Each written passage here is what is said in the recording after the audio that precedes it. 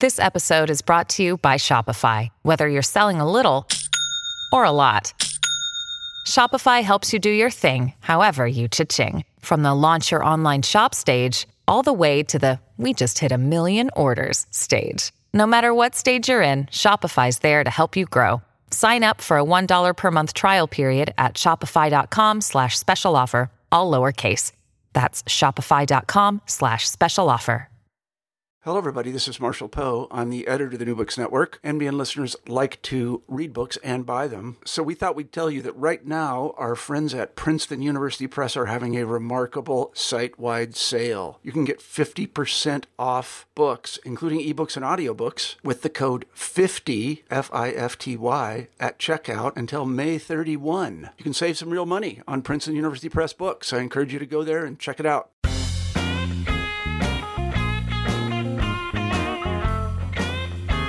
Hi, I'm Carla Nappi, and this is the New Books Network Seminar Podcast. Welcome to the show, and thanks very much for joining me today for an interview with Yves Citton about his new book, The Ecology of Attention. This was translated from the French by Barnaby Norman, and it came out in an English version with Polity Press in 2017. Now, when you think about attention, you might be immediately thinking about an individual really focusing on a particular object or event at hand. And one of the really helpful things about this book is that Yves turns us toward a much more capacious and a much more kind of rich and generative way of thinking with what it is to pay attention and what attention might be, not just in economic terms, right? Thinking of attention as a resource, thinking about labor and value, but moving toward thinking about attention ecologically and ecologically, E-C-H-O, as we'll get to at the end of the interview. Now, what you'll hear over the course of the conversation are indications of how, I think, important and how productive this book is for not just thinking about theories of attention at the collective level, at the individual level, at the joint level. I mean, the book does all of that. And so if you're interested in the psychoanalytic theories of Freud, if you're interested in the work of Simondon, in the work of Gabriel Tarde, in the work of Wilhelm Flusser, as we'll talk about, you'll find all of that in the book. But you'll also find a discussion of why we should care, what are the stakes, and how we might, in rethinking attention, create tools for ourselves to collectively produce a more nourishing future than some of us might be experiencing in our present right now. And so the book is really about, I think, coming together to think about this in terms of its stakes, not just for the individual, but for the classroom, its stakes for performance, and its stakes for really producing a more nourishing and healthy and possible future. So we'll get to all of that toward the end of the interview. And it's a relatively long one, so I'll leave you to it. In the meantime, I'll just say I highly recommend the book. It's a super pleasure to read, and I'm really grateful to you as ever for spending time and for spending your attention listening to us discuss the work. So I hope you enjoy and have fun. I'm here today with Yves Citton to talk about his new book, The Ecology of Attention.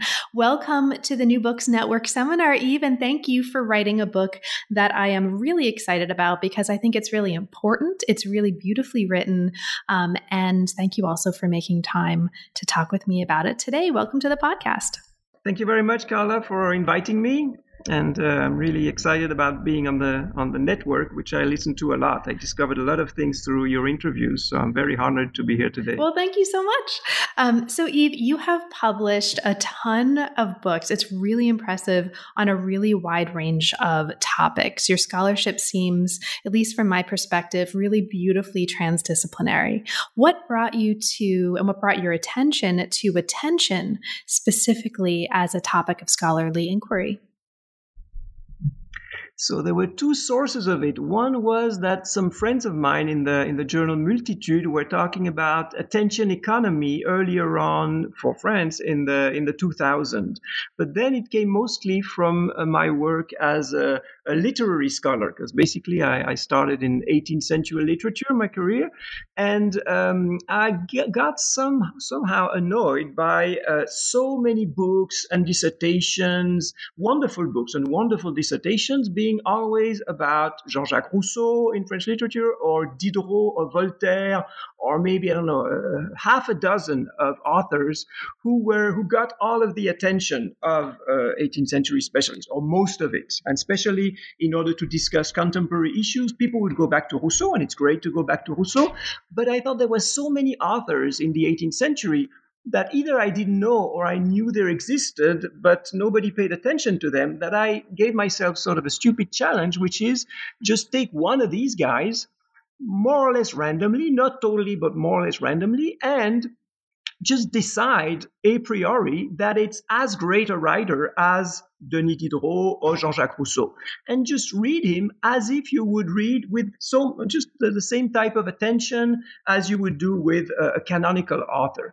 And I did that with a guy called Charles Tiphaine de la Roche, who was a physician in Normandy, who wrote a dozen books between 1749 and 1765. And 3 years later, I am totally convinced that Charles Tiphaine de la Roche, even if almost nobody talks about him, is just as central and interesting and fabulous a writer as Jean-Jacques Rousseau could be. So then I thought, that tells me something on attention, and maybe I should explore that issue of attention, not just from a literary point of view, but more broadly, what do people say about it, and what can I say maybe to add something to this discussion.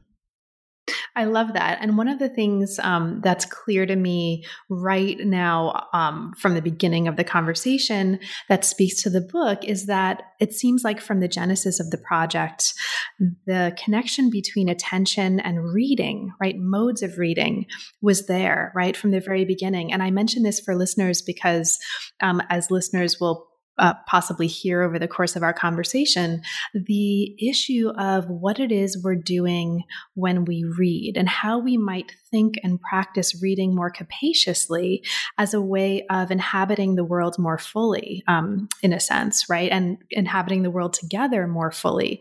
It's a really powerful lesson that for me comes out of the book. And so it's fascinating to hear that this was something that shaped your practice from the beginning of the project.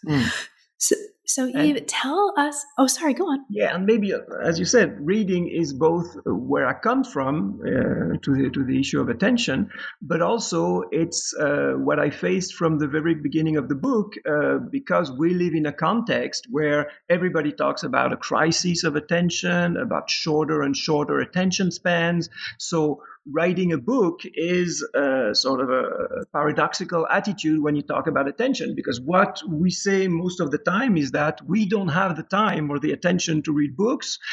So how, within this context, can I write? I mean, it's not massive, but it's still, 200 or 300 pages. Can I expect my readers to read 200 or 300 pages? How can I design the book so that, as people say, you don't have enough attention, maybe I should write the book differently? And so I imagined a few features that allows the reader to glance through the book in a few minutes, to sort of see not only with the table of contents, but with sort of small caps in the body of the text, what could be attractive or interesting or to be glanced over in each part of the book. And so writing a book that can be read in a situation that is characterized by a short supply of attention is a challenge in itself. That's right. And so this is great because I was going to mention that the book opens, right, with this question to the reader of, how on earth am I expecting you to pay attention to this book while also talking about the fact that, right, like we don't have any time to pay attention to books. But one of the things that's really interesting along the lines of what you're saying is you have incorporated roughly 100 key expressions, right? And you were just kind of gesturing toward this. And so what that means is that for listeners who become readers, when you pick up the book, there are various ways to navigate the rhythms of reading this book.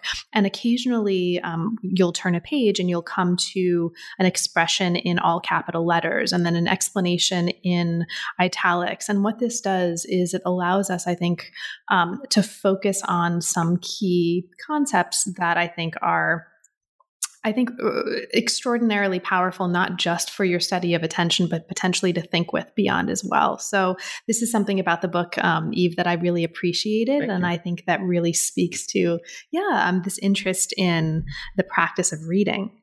So you mentioned a little bit about how you came to attention, right, as a topic. But right from the beginning of the book, this study is also a study of the relationship between attention and economy. And even as we're going to, by the end of the book, move away from economy as a focus, we kind of need to start there in order to understand what we're moving away from and why. So Eve, as a way of bringing us into the flesh of the book, can you introduce this concept that comes up right at the beginning? And this is the notion of an attention economy.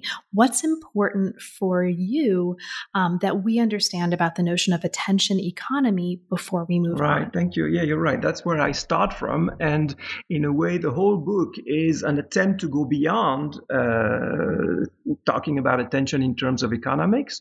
But at the same time, I think it's a good way to start from. And we shouldn't just despise it or think this is a misleading way to approach it. No, it is very important. It's not sufficient, but it is necessary and very important. So there are a lot of ways to talk about an attention economy. Most radically, some writer in the 1990s said that we were moving to a whole new conception of the economy and economics. So far, we conceived of economics in terms of mainly production. You have scarce resources and you try to produce as much and of as good a quality as you can by using these scarce resources. So economics is about production. To talk about an attention economy is to say that, okay, once you have produced something like a book or a movie or a video or so many other things, the book or the movie is worth literally nothing if nobody pays attention to it. So there is another resource in economics, which is just as important and which becomes more and more important as our economies revolve more and more around information, knowledge, culture, and things like that. And it is the resource of attention. So you could say, if you're radical, attention is becoming the most important, most precious resource. The attention economy turns upside down all that we've been talking about in terms of economics because it's a matter of reception and not of production. Once the book has been written, printed, distributed, again, as I said earlier, do you have the time to read 300 pages or not? So that's one way to say it. And the way some people would present it is to say, attention is becoming even more powerful than money or capital itself. Because once you get attention, you can translate that into money. You can sell attention. And if you look at just the stock exchange values, what over the last 20 years has gained the most leverage in terms of stock exchange, capitalization, and all that? It's companies like Google or Facebook who do what? Who are free apparently for us when we use it, but it's free because they sell our attention. So you do have not only a possible turning upside down of economics from the pole of production to the pole of reception, but you have symptoms of that, which is the high capitalization of Google or Facebook. whose most of the income comes from selling that rare and precious resource, which is attention. Now, I think this is an important argument. I would be only half convinced by this type of argument, and precisely for reasons of ecology. Production is still very much central. And what we are seeing now is a threat of collapse of our modes of producing, modes of living, modes of communicating, because we haven't paid attention to natural resources and to the way nature needs its own rhythm, or our environments need their own rhythm, pace, and respect in order to produce what we live on. So this talk about an attention economy and a brand new thing taking over and reversing all we've seen, I think it's both interesting, a symptom, but a symptom of novelty and a symptom of blindness. Water is a resource just as important as attention. And it's the links and the articulation between how we devote our attention to water or to sports or to marriage of the Queen of England or whatever, that will decide over the use and the sustainability of our resources in the future. So for me, an attention economy, it's not something that sort of takes over and reverses anything that came before. This is an illusion, but it is something to take into account because clearly new things are happening here. And if I can just add one more thing to that, there's a wonderful book that came out 3-4 years ago called The Attention Merchant by Tim Wu, in which he shows, that's a very interesting historical fact, that in the 1830s in New York, somebody had the idea of selling a newspaper half of the price that it costed to produce it. And so obviously everybody bought his newspaper because it was much cheaper, and he had the idea of selling half of the price of the newspaper by people who purchase it, and half to announcers, to people who would put a little information or what would be called later commercials in it and so forth. So this attention economy, it's at least 150 or almost 200 years old. We have been talking about it very seriously from the 1970s, say, and the expression attention economy became very popular with the rise of the internet in around 1995. So yes, something new is happening at the anthropological scale. Something new is happening in the history of capitalism, but it would be misleading to think that it turns everything upside down and that the old economy is no longer relevant. Fabulous. You've just hit 2 of the 3 deceptive commonplaces that the book challenges, right? So right at the beginning, you tell us there are 3 assumptions that are deceptive that we might make that the book is going to challenge. The first one you've talked about is assuming that the functioning of our attention is beholden to an economy. And so we've already talked about the fact that we're going to move beyond that. The second is that this idea of an attention economy is new. You've already mentioned that this is something that we've talked about at least, or this is something that's been the case at least for the last 150 years with capitalism. And the third one is the one that I'd like to ask you to talk a little bit more about. And this is the idea that an approach to attention should be necessarily individualist.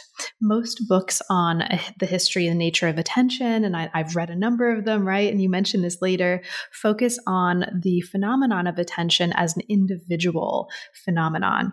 Instead, what you're going to do in the first part of the book is help us understand the way attention is actually collective. So you bring up in the first chapter of the book the principle of trans-individual attentionality.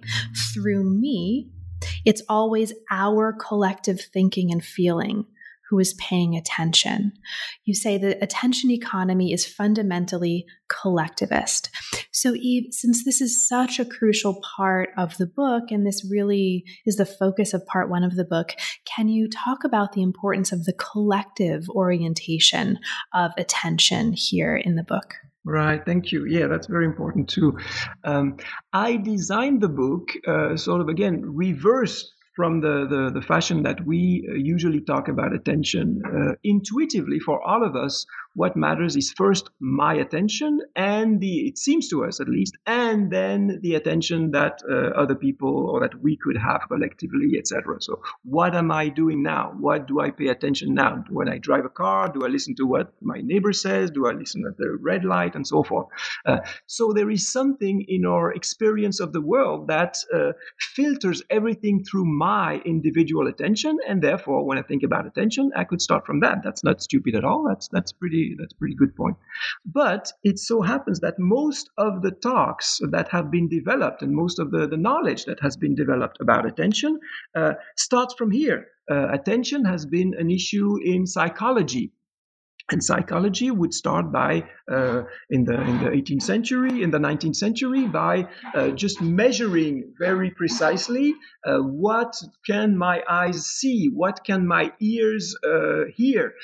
So we start from our body, our capacity as bodies, or our performance in attentional thing. How many words can I remember, calculations, and so forth.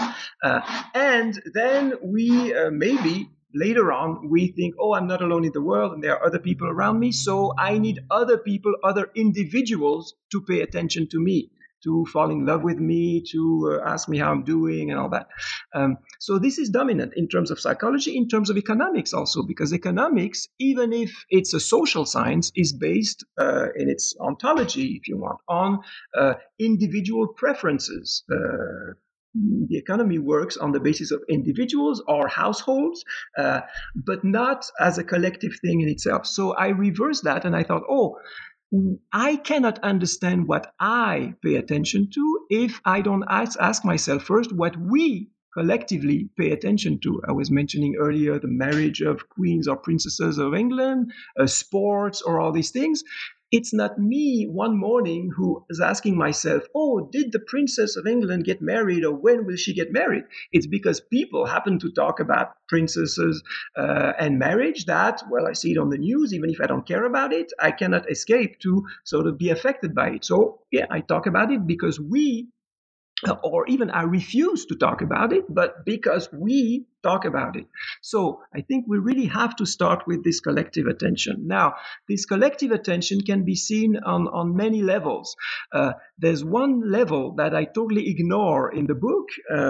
One reason it's because it has been developed by sociologists in other books, so I didn't have much to say to that, but I think I should add it because it's very important, is what we can call organizational attention.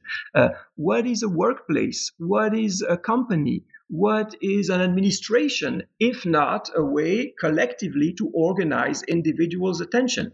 You will pay attention to this. You will answer that type of query. You will deal with students in terms of teaching them this. You will. So an organization, human organization, is a way to structure the distribution of attention. And that's very important in all of our lives. What we do when we are workers, when we're employees, is devote our attention, or individual attention, to what the company, the administration, etc., has decided we should devote our attention to.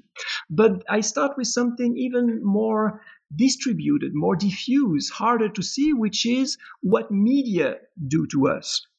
And as I was saying, for sports or marriages, it's like we're immersed in topics, in things that we collectively talk about, whether we like it or not. It's just what we talk about. And reciprocally, we could say that we are immersed in blindnesses or in silences about other things, where very rarely do we encounter the fact that it could be a problem or that it is a problem. And this social collective distribution of our collective attention, I think, is what we really should question first. And that requires a theory of media.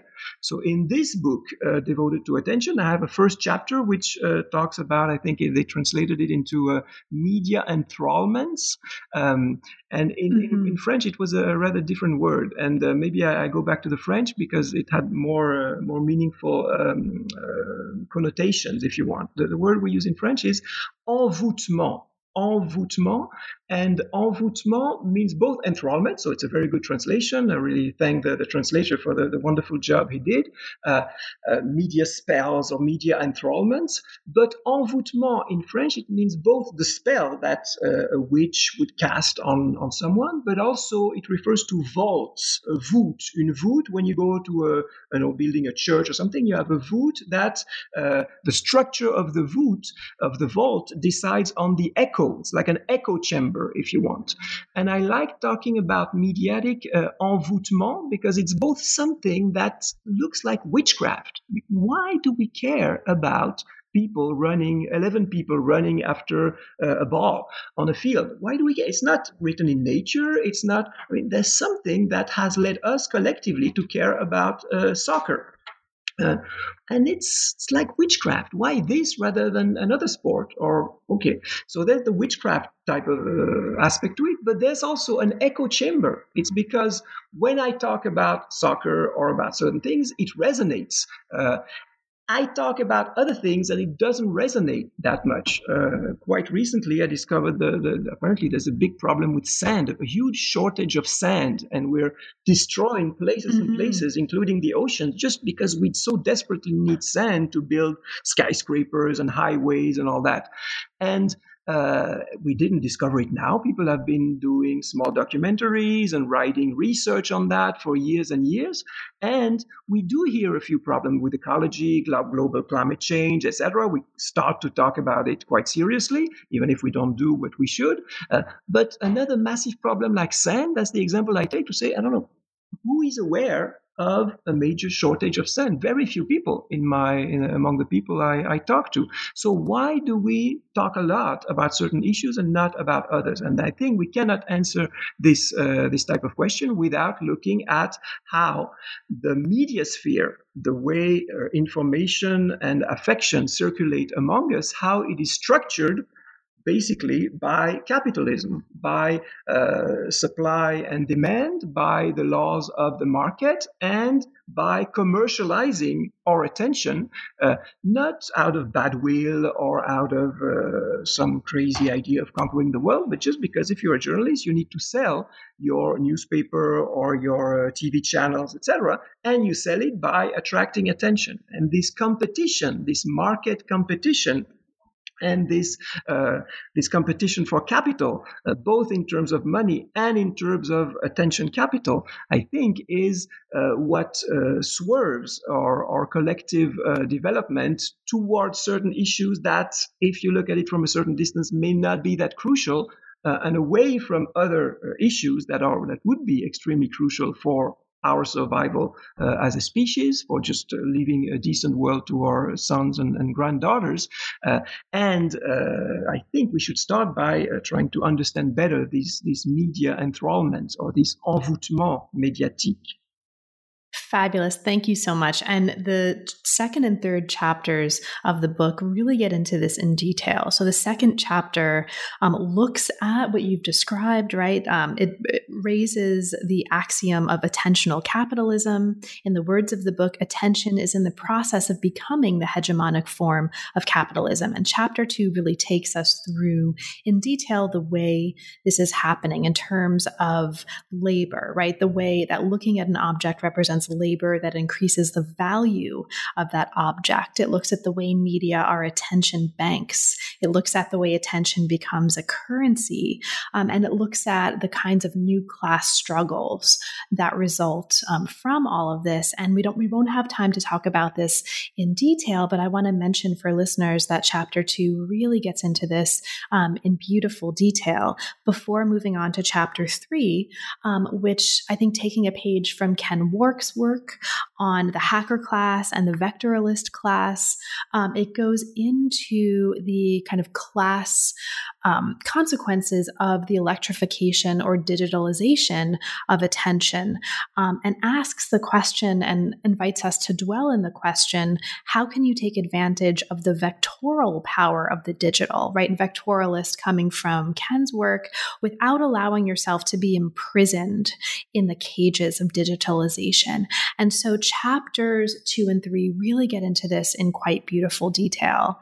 But then after, and I'm going to move at a pretty rapid clip, Eve, so jump in if there's anything.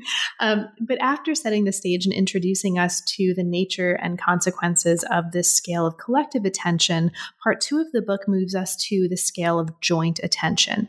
This is super fascinating for me, and I'm going to ask you a bunch of stuff about this. Okay, so the second part of this book deals with situations of what you call joint attention. These are more localized situations where, in the words of the book, I know I'm not alone in the place where I find myself and where my consciousness of the attention of others affects the orientation of my own attention. Okay, so you talk about 3 phenomena characterizing these situations of joint attention. One is reciprocity. Attention must be able to circulate bidirectionally between parties involved. The second is a striving for affective harmonization. In other words, you can't be truly attentive to another without being considerate toward them, right? And then improvisation practices is this third phenomenon. Showing yourself, this is in the words of the book, to be attentive to the attention of the other requires learning to get out of pre-programmed routines so you can open yourself to the risks and also the techniques of improvisation. Now, I mentioned this in detail, and I wanted to make sure to get these details on the board because one of the stakes of this chapter and of these principles really profoundly affects any of us who are in the classroom.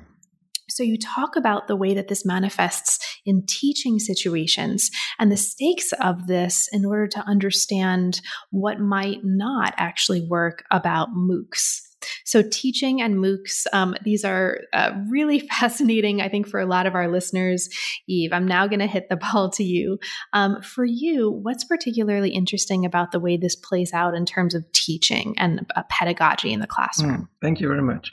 Yeah, that's a very rich topic, which I could only sort of give a few hints in the book, trying to go fast enough. But you're right, we should, a lot of people think about it and write very interesting things about it.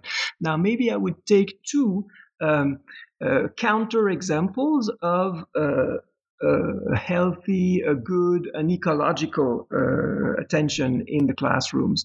Not to condemn these other things as such. I don't believe in good and evil. I just think certain things are better and other are worse in different situations.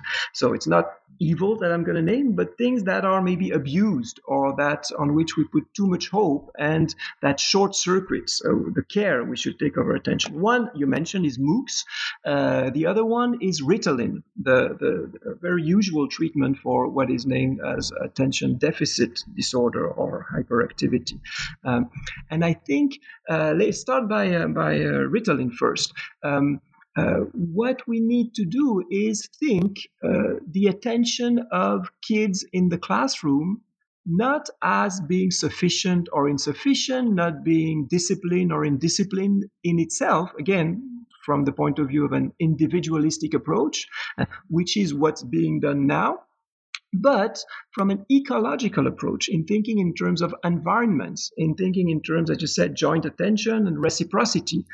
So if a kid doesn't sit down in class or doesn't pay attention to what he or she is told, there's one easy answer, one that short circuits other question, which would be to diagnose him or her as ADHD, attention deficit disorder, and prescribe medication, chemistry, Ritalin, which apparently helps that kid to sit down and listen to what he or she is told, which is, in a way, what we need, or what we want at least.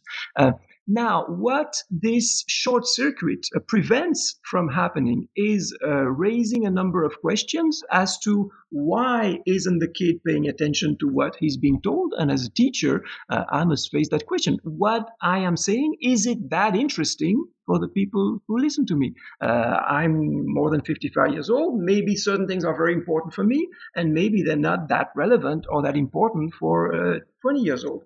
So to question whether what you're saying is really of interest would be one way to approach this question. Again, not to say that nobody should take Ritalin in any circumstances, but maybe we should ask other questions. Second question is the class environment, again, as an ecosystem, is not just kids paying attention to teachers. It's teachers paying attention to kids. It's principals paying attention to teachers. It's Board of Education paying attention to kids and teachers and principals. So it's a very complex entanglement of attentions. Some of them may very well be deficient, and the deficiency, instead of putting it on the kid and you're going to take Ritalin and the deficiency will be taken away, very largely often it's our society as a whole which doesn't finance education as it could and as it should. And the deficiency is then located in the individual children who has to take some Ritalin. But maybe having 30 kids in a classroom at certain ages, maybe it's not good. It's not possible. I don't know if it was possible in the past, but it's not possible nowadays. So we have to adapt and maybe reduce classroom size. So again, Ritalin clearly takes it from the point of view of the individual instead of recognizing the meshwork or the entanglement of attention that constitute our attentional environment or milieu of attention or ecosystem or attentional ecosystems. Now, MOOCs would be the other thing, would be to reduce, or in a way it's consistent with the previous one, is to say what happens in a classroom is just talk, discourse, concept, knowledge, information, which is given from a person who knows, the teacher, to a person who doesn't know, the student. And as long as we have the attention of the student to what the teacher says, that's all that's needed, because it goes one way and it's just a matter of absorption of knowledge. Well, that's one of the models behind MOOCs, whereas I think, and again, I'm not the only one, a lot of people say that, MOOCs, just like Ritalin in certain exceptional cases, it could be necessary or it could be useful. It is great to have the opportunity to listen to great professors do his class. You, instead of paying, $50,000 a year to go to Harvard or Princeton or University of Pittsburgh, luckily it's less expensive, but maybe not everybody can go to the University of Pittsburgh to listen to you teaching. So maybe to have a recording of a good professor doing a good class is fantastic. I know I listened to a lot of Gilles Deleuze courses. They've all been put on the internet. You can listen for hours and hours courses by Gilles Deleuze, and it's just fabulous. And okay, so MOOCs in itself, or the diffusion of knowledge through the internet, is a fantastic thing. Now, it becomes very dangerous if we think it can substitute, it can replace teaching as such, because what is exchanged in a classroom, it's, as you said, a tuning, affective tuning, reciprocal tuning of behaviors between one person, the professor, and other person, the student, but also among the student themselves. So this reciprocal tuning, which we learn as humans in the family, which we learn with friends, we also learn it in the classroom. And what we really learn, I think, in the classroom is to share gestures of discoveries, gestures of research. People can give methodology on how to do research, on how to find out about things. But I think the best way is just to see somebody do it, to do it with somebody who does it, just like cooking. And sharing these gestures brings the core of what is about in education. It's much more than just transmitting knowledge. It's about, well, there's a famous anthropologist, Tim Ingold, who wrote a beautiful article on conceiving of education from transmission of information or transmission of knowledge to, he talks about an education of attention. We learn how to be attentive to what, and how to be attentive together, how to be attentive to each other. That's what we learn in the classroom. And this cannot be replaced by MOOCs. So great, MOOCs are fantastic things, but just as fantastic, if not much more, what we share together when we share gestures of research, that's what classroom provides. And this, hopefully, will never be replaced by anything else. Fantastic. And so this, some of what you said carries through into the next chapter as well. This is a chapter that does a lot of kinds of work that we won't have time to talk about in any detail. It's a chapter on the micropolitics of attention, and it talks about lots of things listeners might be interested in, and that I'll direct them to the book to read more about, including kinds of ecologies, managerial, and radical, and the ways that they're dynamically complementary. And I'm not going to say more about them, except to say that listeners who are particularly interested in what we're talking about when we talk about ecology, and sort of how those different notions might interact with each other, will find a lot on that in this chapter, chapter 5. But there's also really interesting attention here paid toward care, right? Attention as care. And something surprising or potentially surprising to readers happens in this chapter. Here, you raise the notion of free-floating attention, right? The idea that by not paying attention to what someone's trying to tell us, we'll potentially be able to better understand the meaning of their message. And this has roots in and implications for psychoanalysis. It's also related to the importance of, and potentially the liberatory importance of, distraction. So, Eve, free-floating attention, what's going on there, and how is distraction emancipatory? Yeah, that's thanks for asking this, because since I wrote that book in France, a number of people have asked me to talk about attention. It's becoming quite a sort of a hot topic here. So everybody talks about a crisis of attention, and then they have me come to talk about this crisis of attention. And more and more, I think that talks on attention, even the one I'm trying to propose myself, are being recuperated, are being recycled, are being reappropriated by quite reactionary agendas. And I think you spot the reactionary agenda on attention when you see people talk irreflectively about distraction. Now, what I like to do is just to think about what it means to be distracted. And there's one book now, of course, I forgot who wrote it. It's a philosopher on the West Coast, I think, of the United States, who wrote a book on distraction. And he starts by saying, what does it mean to be distracted? Or what would it mean to be inattentive? Can we be not attentive to anything? And if you think about it, it's very difficult. I mean, I guess after years of training of meditation, it's not my case, but one says that people can sort of empty their minds. All right. So maybe people after 30 years of deep meditation in the Far East, they manage not to be attentive. But being distracted is very different from that. It's not to think. It's just to think about something else. And to think about something else than what? To think about something else than what a person or an authority wants you to think about. So the distraction doesn't exist in itself. It only exists within a relationship of power. And the definition of distraction is being attentive to something else than what the authority wants you to be thinking about.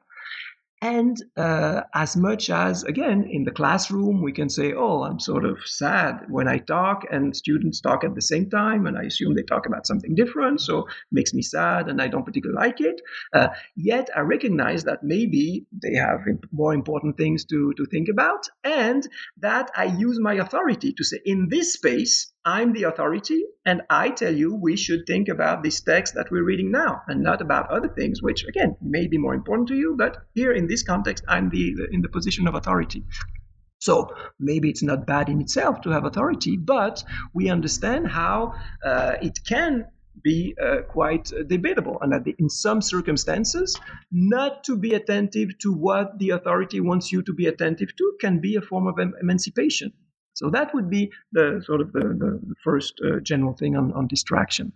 The other one is that, as you said, if you go through a number of things done in psychoanalysis, this free-floating attention, for instance, it tells you that by not paying close attention or not focalizing, I think the problem is to confuse being attentive to being focused. or to being concentrated of something. And when I was talking about reactionary attitude, I think there's a concentrationist approach to attention, which brings an equation between being attentive and being concentrated. And for that, it's a very moralistic approach, which says being attentive is being concentrated, and being concentrated is good, and not being concentrated, being distracted, it's bad or it's evil. So that's what I'm trying to move away from. Free-floating attention is that you may hear different things in somebody speaking or in a text if you are slightly distracted or if you think about something else. And I'm referring to one famous, at least in France, but I think maybe in US universities also, a critic of the 1970s called Roland Barthes, B-A-R-T-H-E-S, Roland Barthes, who was very influential for a number of people to talk about literature. And you can very well say that the way we read literature now has been shaped by what Roland Barthes and a few other people have taught us. And one of the things he teaches us is that when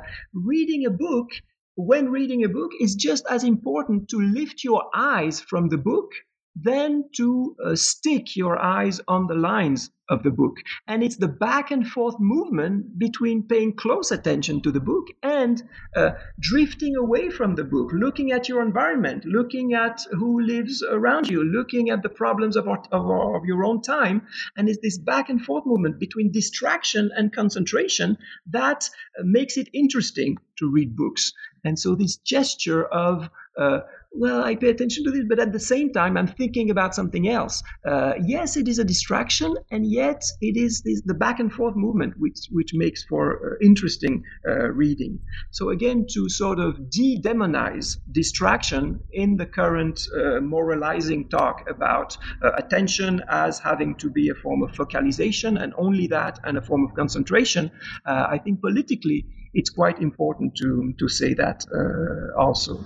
And there's maybe another point which maybe we'll discuss later on about background attention. What does it mean to pay attention to backgrounds? All right. Let's discuss it now. Yeah, I love this. Because, talk about background. Again, in this concentrationist approach to attention, it's an assumption, just like it's an assumption that it's bad to be distracted. It's an assumption that we are attentive or we pay attention to objects of attention. And in the way of what German philosophy of the Gestalt of psychology would develop, you say, you're attentive to figures. Okay, what is it to develop knowledge? To develop knowledge is to extract relevant figures from backgrounds. And you could say the whole history of what we call science, it has been to extract figures not only in terms of concept or in terms of things to see, but in terms also of numbers. Okay, science has been extracting figures, objects, and quantification of objects from what originally looks as just a background. So it's great, obviously. It's fantastic to do that. That gives us a tremendous power. That's a joy in itself to do it and so forth. But it equates being attentive to figures. The background as such, what does it mean to be attentive to the background? We can see that when we look at paintings. Okay, you see the portrait of a king or the portrait of a beautiful young man, and you can look at the background. You can look at the decor. You can see, he painted a little hill at the back, and there's a cloud and so forth. So you can do that. But what you do then is, it's already good, but you transform the cloud or the hill into another figure. So you pay attention to figures that are in the background, but by paying attention to them, you transform into figures. What would be paying attention to the background? And I think that here we have to move away from the traditional focus of attention being approached in terms of visuality. To pay attention is to focus, okay, with your eyes, to other senses, smells, or even hearing, but smell is even better. Very often we feel awkward before even identifying or focusing on the type of smell, but just, this stinks. It stinks here. I think in English you have the expression, right? This stinks. You may not know what caused the stink. You may not see where it comes from, but you have this intuition. It stinks. And I think, well, there's a wonderful book called The Spell. I forgot now. Sorry, my memory is bad. But David Abram wrote a wonderful book on this, on how our whole civilization has cast a spell on itself by paying too much attention on what we say, what we write, on our symbols, again, on the figure that we generate among us to communicate. And we lose the awareness of the environment as such. We lose the awareness of these backgrounds, whereas these backgrounds are crucial. We cannot sustain our life without a certain sensitivity to our backgrounds. And Abram says that the shaman, or certain forms of thought that we have disqualified as unscientific, as primitive, as spiritualist, or whatever, in a way, shamans were representing this awareness of an environment, this awareness, call it nature, call it ecosystems, call it environment, call it background, whatever.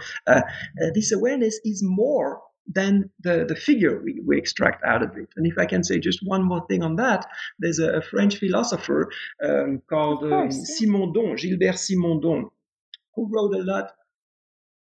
Yay! I was hoping really cool. You were going to bring him up. Sorry, I stopped. It's been translated finally, and everybody should read Simondon because it's really the coolest thing.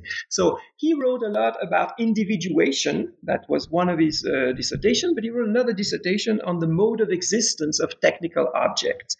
So it's a fantastic analysis and understanding of our relation to technical objects. And at the end of this book, in the last part of this book, he says in a way what I just said now, which I'm stealing from him, even he says it in different words, is that science consists in extracting figures from the background. But he says then, how do we apprehend, how do we, I would say, pay attention to this background? For him, it's through aesthetic, through the arts, or through religion. What is God? No matter if you believe it's Allah, if it's Jesus Christ, if it's Buddha, whatever, in all cultures, God is more than the figure to which you can reduce it. God is precisely what's left over after you've extracted figure. Well, there is something bigger. There is something that you cannot locate. There is something eternal. There is something more fundamental, whatever you want to call it. Let's say it's this divine principle of God, and it's precisely paying attention to God in this sense is paying attention to this background, which we don't see as such. So maybe religions do that in certain civilization. Maybe the fact that, at least in France, a religion have been looked down upon for a long time as something very primitive, and now we're all atheists and emancipated and we don't believe in the superstition. Okay, it had a lot of good effects of liberating, emancipating us from the control of priests and prejudices and so forth. But maybe the price to pay is not to be able to pay attention to backgrounds as such. And again, background we may not care about, but environment we better care about, because what's hitting us now in the face is our carelessness, our inattentiveness, or lack of being attentionate to the environments in which we live, because we reduce them to figures, and it's what is called now extractivism. You interviewed Anna Tsing for a fantastic book on mushrooms, the end of the world. Extractivism consists precisely of what we do all the time with attention, and it's great. We are intelligent because we manage to extract figures from background. That's fantastic. But we forget that the background deserves respect, or care, or whatever you want to call it, as such.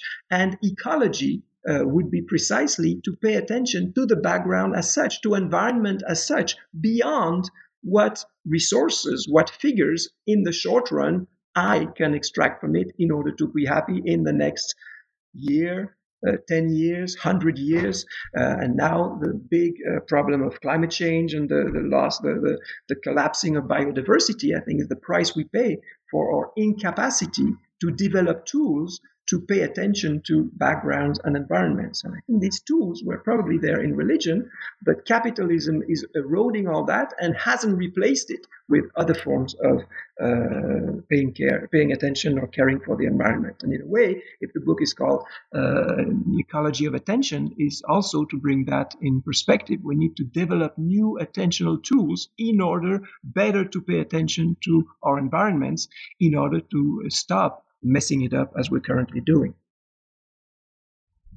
Okay, so this is great. What I want to ask you in a moment, because this brings us really nicely to the conclusion of the book, right? So in a moment, I'm going to ask you what some of the tools are, right, that we might develop in moving toward what you call an attention ecology. And I'm spelling that in my mind, ECHO. LOGY, right? Echo. So you talk about this in the conclusion, and I think this is really, really nicely, or it comes really nicely from what you've just been saying. But I just want to mark for listeners some of what you talked about. And I do apologize for yelling in glee when you mentioned Simondon. I am a Simondon fangirl. And I'm also a Flusser fangirl, right? And Flusser is another scholar that you bring up in the book, and some of what you talked about just now in terms of gods, right? And the living with an environment where there are gods kind of in the ecology, in the environment, in a way, is also something that comes out of Flusser's work on gesture, specifically, right, in terms of how he's interested in the reflexive nature of what we're doing when we pay attention to gesture. And I mention this also because reflexive attention and the process that you mentioned of individuation, right, which Simondon writes a lot about, we see attention to this in the third part of the book. Now, we won't have time to talk about this in any detail, but I just want to mention for listeners who are interested in individuation and individuating processes that come from paying attention, in what we're talking about when we talk about the individual in the laboratory.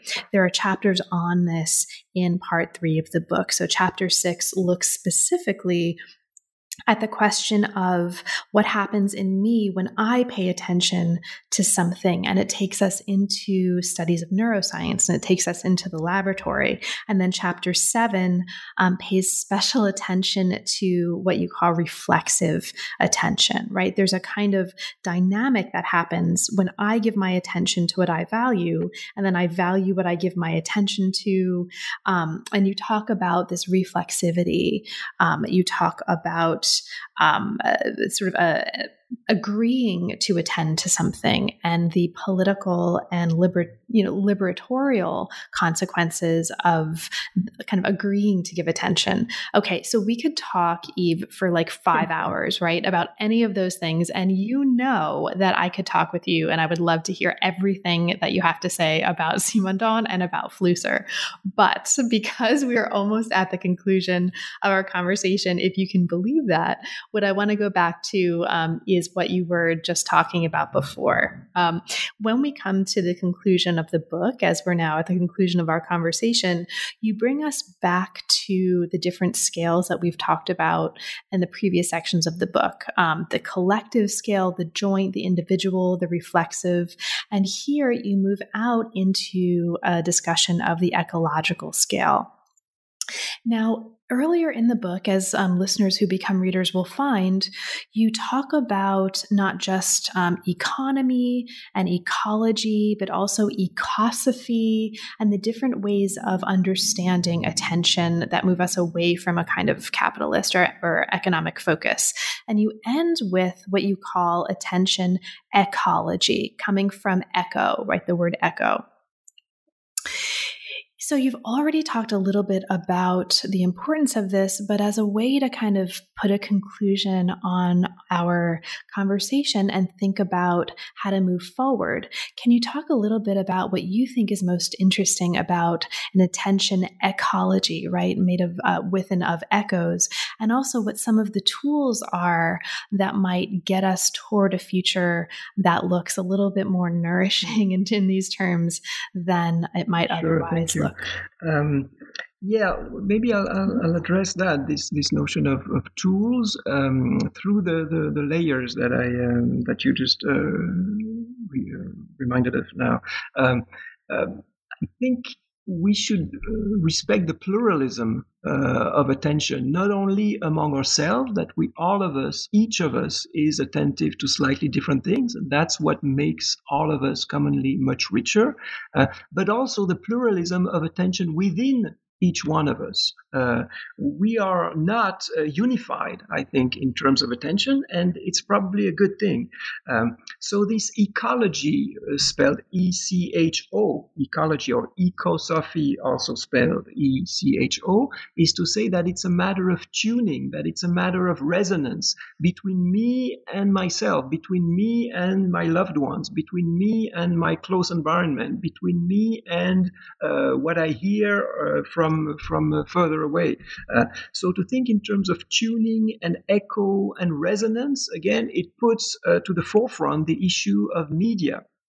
And I can say already that will save us time for later, because I know that at the end of the interview you ask what you're going to do later. So after this book, as a matter of fact, I developed a long research on trying to make sense of what we call media. So obviously I'm not the first one. There are people like Marshall McLuhan, Flusser, Kittler. I mean, a lot of people have said fantastic things about media. For a strange reason, these people have not been very popular in France. So France is very often used, French theory, French thinking, French philosophy, French language production is used or famous through people like Guattari, Félix Guattari, Derrida, Deleuze, and all that. And when people talk about media, they use these theories, but in France, media as such is not very much used. So the next project after this work on attention is to try to see what can we do to restructure this echo chamber, to restructure this mediatic enthrallment or mediatic envoûtement or spells, because I think politically this is the first thing we have to do. We're not going to go anywhere before we restructure that. And for me, the victory of your current president is just, but it's not the only thing. The high scores reached by far-right parties in Europe is just as sad and as worrying. And this, I think, comes from many reasons, but one of the crucial points here is the need to restructure this echo chamber. So I think to talk about an ecology of attention, ECO, means to talk about an ecology, the logic of how ideas and slogans and the stupidity and intelligence resonate or doesn't resonate in our environments. And this means drastically reforming, drastically changing the infrastructure of the media. So I would say politically, this is the first task. Now, this is only one of the tasks in this pluralism I was evoking earlier. So as you said, a whole part of the book is about joint attention, how in political parties, how in political organizations, associations, how do we pay attention to each other? So there's a lot of other things to change here, but I'll skip on that now. And I would just say about the individual level. One of the previous book I wrote was about Spinoza's tradition. Spinoza philosophy, this philosopher from the 17th century in Holland, and he was famous or infamous for denying human free will. For Spinoza, the universe is like a big body or a big machine where every effect has its cause, and my decision to do something, my supposedly free will to do something, well, it has a cause, and it's by understanding these causes that we will be better off. I believe that also in terms of attention. I don't think our attention is free at any moment. I don't think now I am free to think about what I would want without any constraints. I'm doing an interview with you. You ask me certain questions. I'm trying to develop certain arguments that are in the book and so forth. So you could say I'm a little machine that runs on his talk on attention. And I wouldn't be offended if you said that. This machine, however, can decide now that tomorrow I will not open my computer, or I will put my telephone somewhere where it won't disturb me. So I'm not free to pay attention to what I want right now, but I have an amount of power in doing what? In restructuring tomorrow's environment. So what I was saying earlier about the need to restructure the echo chamber of the media sphere, and that's going to be very difficult. I mean, we have to work on that, but that's not going to happen tomorrow, even if it's already happening through a lot of ways, including things like the New Books Network, which allows a lot of people to discover books in a free fashion. Again, that's something absolutely marvelous. But these political changes, they will take time. On the other hand, at another level, which is not incompatible, which is just different level, we can make a number of individual decisions, again, not on the spot, not right now, but about what our environment will be tomorrow. And I think a lot of what's very trendy now in terms of mindfulness, in terms of meditation, in terms of all this, it's an awareness. Again, I think it's very interesting. I don't have any disrespect for that. It is part of being aware that we can, at a certain level, control our environment in order to pay better attention to our environment also. So among these tools, they go to a lot of levels. We should be wary of any moralistic approach, which presupposes free will. Oh, that kid didn't pay attention. He should have paid attention to what I was saying, but he did not. And it's his fault, or it's the fault of his nervous system. So I'm going to feed him Ritalin so that it'll be better. No, we have to find environmental solutions to environmental problems. And I think that's why the ecology of attention is both finding a good ecology for a collective and individual attention and paying attention to environment, to ecologies as such. So, Yves, thank you so much. There's obviously so much more that we could talk about that's in the book, but we're now at the conclusion of our conversation. Is there anything in particular, especially perhaps for listeners who haven't yet had a chance to become readers, that we didn't have a chance to talk about, but that you'd like to talk about, that you'd like to bring up or raise for listeners? No, you went over the book in very masterful fashion. That was very good. Thank you very much. So you've already talked a little bit about your next project or the new project, right? Trying to make sense of what we call media. Did you want to say a little bit more about that? Or if not, is there anything else that you're working on now that we should be looking eagerly toward consuming with our attention in the future? Well, I always have a lot of project running currently, and at the same time. So I'm doing something on alter modernity, again, to try to reread the 18th century, not through modern or anti-moderns, but alter modernity. It's something I take from Negri and Hart.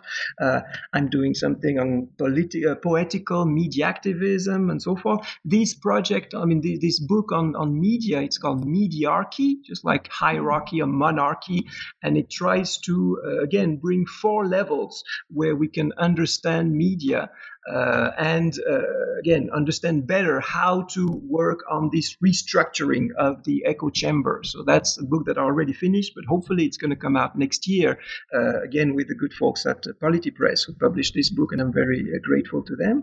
But maybe if there's just one more minute to talk about something, it's not the notion of, we talked a lot about attention, and that's what the book is about. We talked a little bit, and I'm very grateful that you brought it up, about distraction, and being distracted is just as important as being attentive. But I think the next frontier for me, that will be much harder to recuperate by reactionary agenda, is the notion of curiosity. And I think that people like Graham Burnett, yourself, and a few other people, the Journal Cabinet, for instance, and there are a whole bunch of scholars out there who explicitly or not so explicitly put curiosity even higher than attention. You can have an attention economy. You can automatize attention. We didn't talk about this at all, but a lot of things now are ways to automate our attention. I think it will be much more difficult to automate curiosity. And why is that? Because curiosity is you paying attention beyond your expectations. And in French, it works better because in French, attention, it's more or less the same word, but expectations is attente, attendre something. And so the play between attente, expectations, and attention is much more obvious in French. And I think that one of the dangers or apart from all the beauties of the digital world that's unfolding for us and that we are unfolding for each other is a possible problem in there is the vicious circle or the circularity, the feedback effect between expectations and desires and attention. And one way to break that circle is to be curious, which is to want to pay attention to what you don't even know it exists, to pay attention to what you're not supposed to know. Again, to be distracted, but to be distracted against authority. Okay, to be curious. Often it's my neighbor who looks through my key lock. No, you don't say that in English, maybe, but look through the small window. Keyhole? Key wall, maybe, yeah, or hole in the wall, whatever. So usually it's not good for your neighbor to be curious because he's trying or she's trying to find something that he or she is not supposed to find out. But I think it's good for people to be curious, to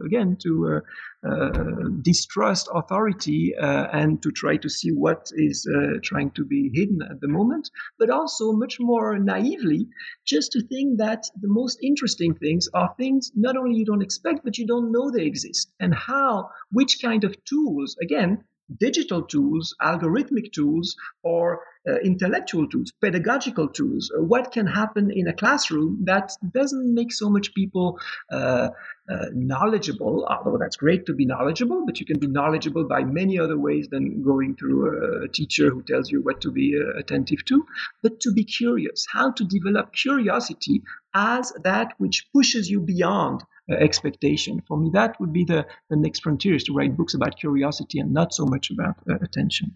Well, I love that. And so, Yves, thank you so much for taking time away from that work to talk with me today. It's been such a pleasure, and I'm so grateful. Best of luck with your future work. Thank you very much, Nappy. Thanks for the program. That's fantastic. You've been listening to the New Books Network seminar. Thanks so much for joining us, and come back and listen to us again next time.